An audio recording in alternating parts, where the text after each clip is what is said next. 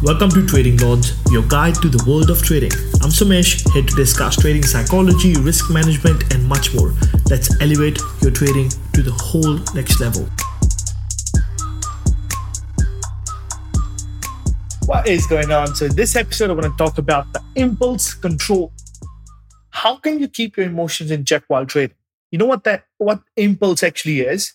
So let me explain what impulse is. So if we understand what impulse is, we'll be able to discuss a few strategies how you can control that impulse. Okay, so the first point is, what is an impulse? What is this little thing? So that is like you see something moving, right? You see a stock moving, you get the urge to trade, and you are driving, or you are sleeping, or you're sitting on the couch, or you are at the dinner, or you are wherever you are, depends on wherever you are in the world. You open your phone and you buy at the worst time possible. Then you sell that at a big loss. The trade went against you. You sell at a big loss. And then you come back to see you sold at the bottom. Has it ever happened to you? For example, your alert went off that SPY has crossed 400, right? And then you're like, oh my God, I'm missing this. And you're sitting on the couch. You quickly take your phone out. You look at the charts. You're like, oh my God, this looks so good. Then you open your broker on the chart. You open the application. You enter with a big size because you don't want to miss the trade. But you buy at the wrong time possible. Then you go and look at the chart again. It reverses. Now you sell at the big loss because you entered with a big position size without thinking how much it can hurt you if it didn't go with you. And then you sell it at a big loss, say 398, and you sold. And then you come back to see after 2 hours, you're frustrated, so you go for a walk. You come back after 2 hours, you see SPY is sitting at $410 now, and you sold at the bottom. Now what happens? You curse yourself and your confidence gets shaken. What did you do here? You entered on the impulse. Oh my God, I don't want to miss that. That's the impulse. You get what I'm saying? Now that we understand what is an impulse, let's talk about how can we control that impulse, right? Now, to controlling the impulse, you need to master your mind. The two things right here, right? You can either master your mind, or second, you can either be a slave of your mind. If you're a master of your mind, you will believe in your strategies. You will wait for the trades to come to you. But if you're a slave of your mind, you will let emotions take over and you'll keep making the same mistakes over and over again and keep expecting different results, right? Now, in the previous example that we spoke about a minute ago, where you sell, so the next time you do something similar and you're about to sell, instead of selling, you will double down in your position, hoping that it will turn around, but this time it will never turn around.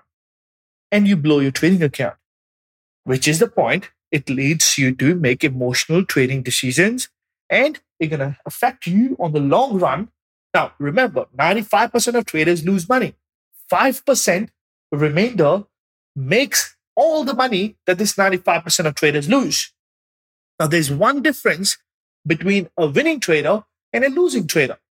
Now, the winning trader uses emotions of other people to make money, whereas losing trader lets emotions take over and loses money in the market. Now, I had this problem big time. I literally really struggled with this in my life. When I say struggled, I really struggled with this. I always made the same mistake over and over again, but there were a few things that I did which actually helped me fix this. The first one was be self-accountable. You know how many times we literally, as a trader, we go around and be like, it was not my fault. It's crazy. Be self-accountable. Everything that you do in your trading account is your fault. Every trading loss that you take in your trading account is your fault, nobody else. Be self-accountable.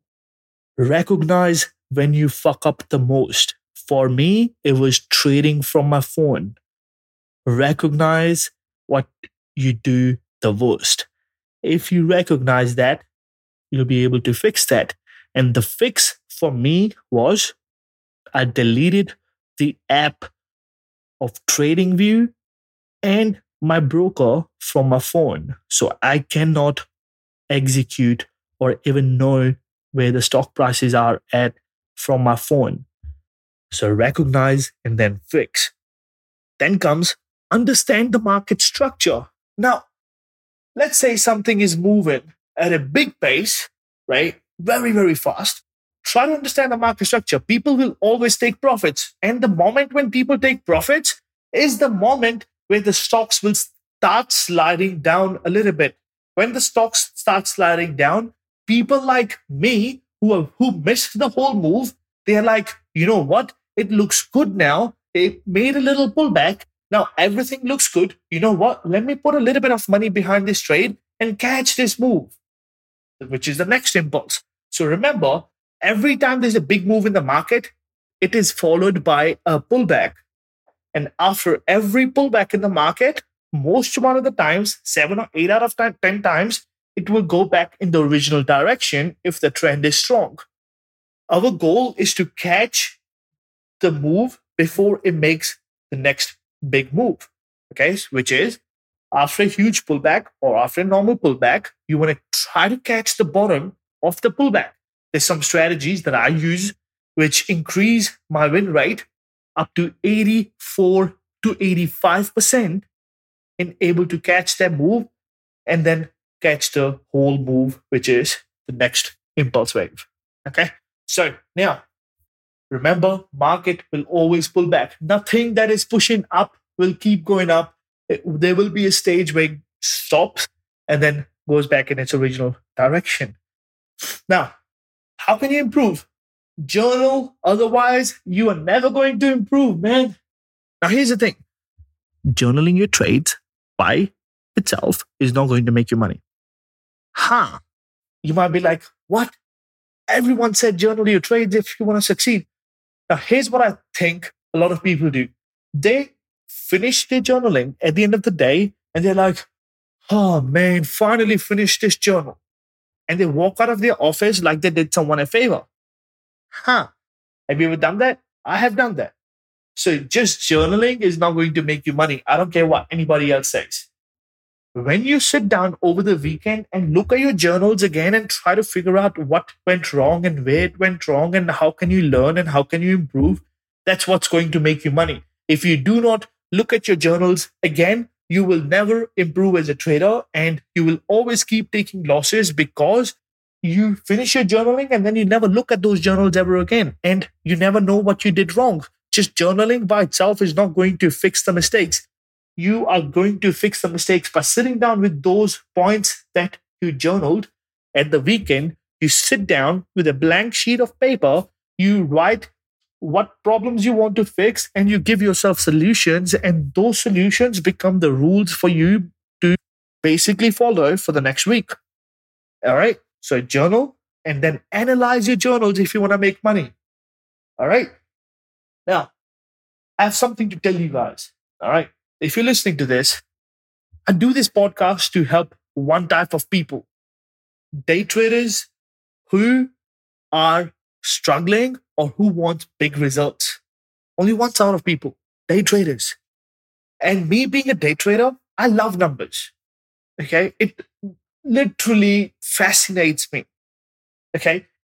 So I have one ask. If you get value out of this, please consider leaving me a little review for the podcast. It will absolutely mean the world to me.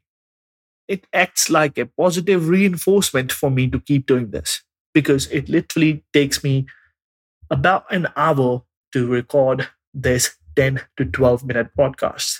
I have to think about the topics. I have to do research about the topics. Then I have to sit down with a piece of paper, write down all the bullet points that I need to talk about. Then I practice those bullet points once before I press record on the podcast for the podcast. Then I record the podcast and it's sent to the editor. Then he works on the edit and then it sends back to me. Then I have to go post it with proper show notes so you can take the screenshot and print it out and put it in your library. This takes like an hour to do one podcast. And this is episode number 18 that we are doing right now. So it will mean the absolute world to me. And if you're hearing this, please consider leaving a little review for me. All right. I appreciate you. God bless you. I'll see you in the next one. That wraps up today's episode of Trading Lords. Join me tomorrow for more insights and more actionable tips. I'm Sumesh. Keep trading smart and see you next time.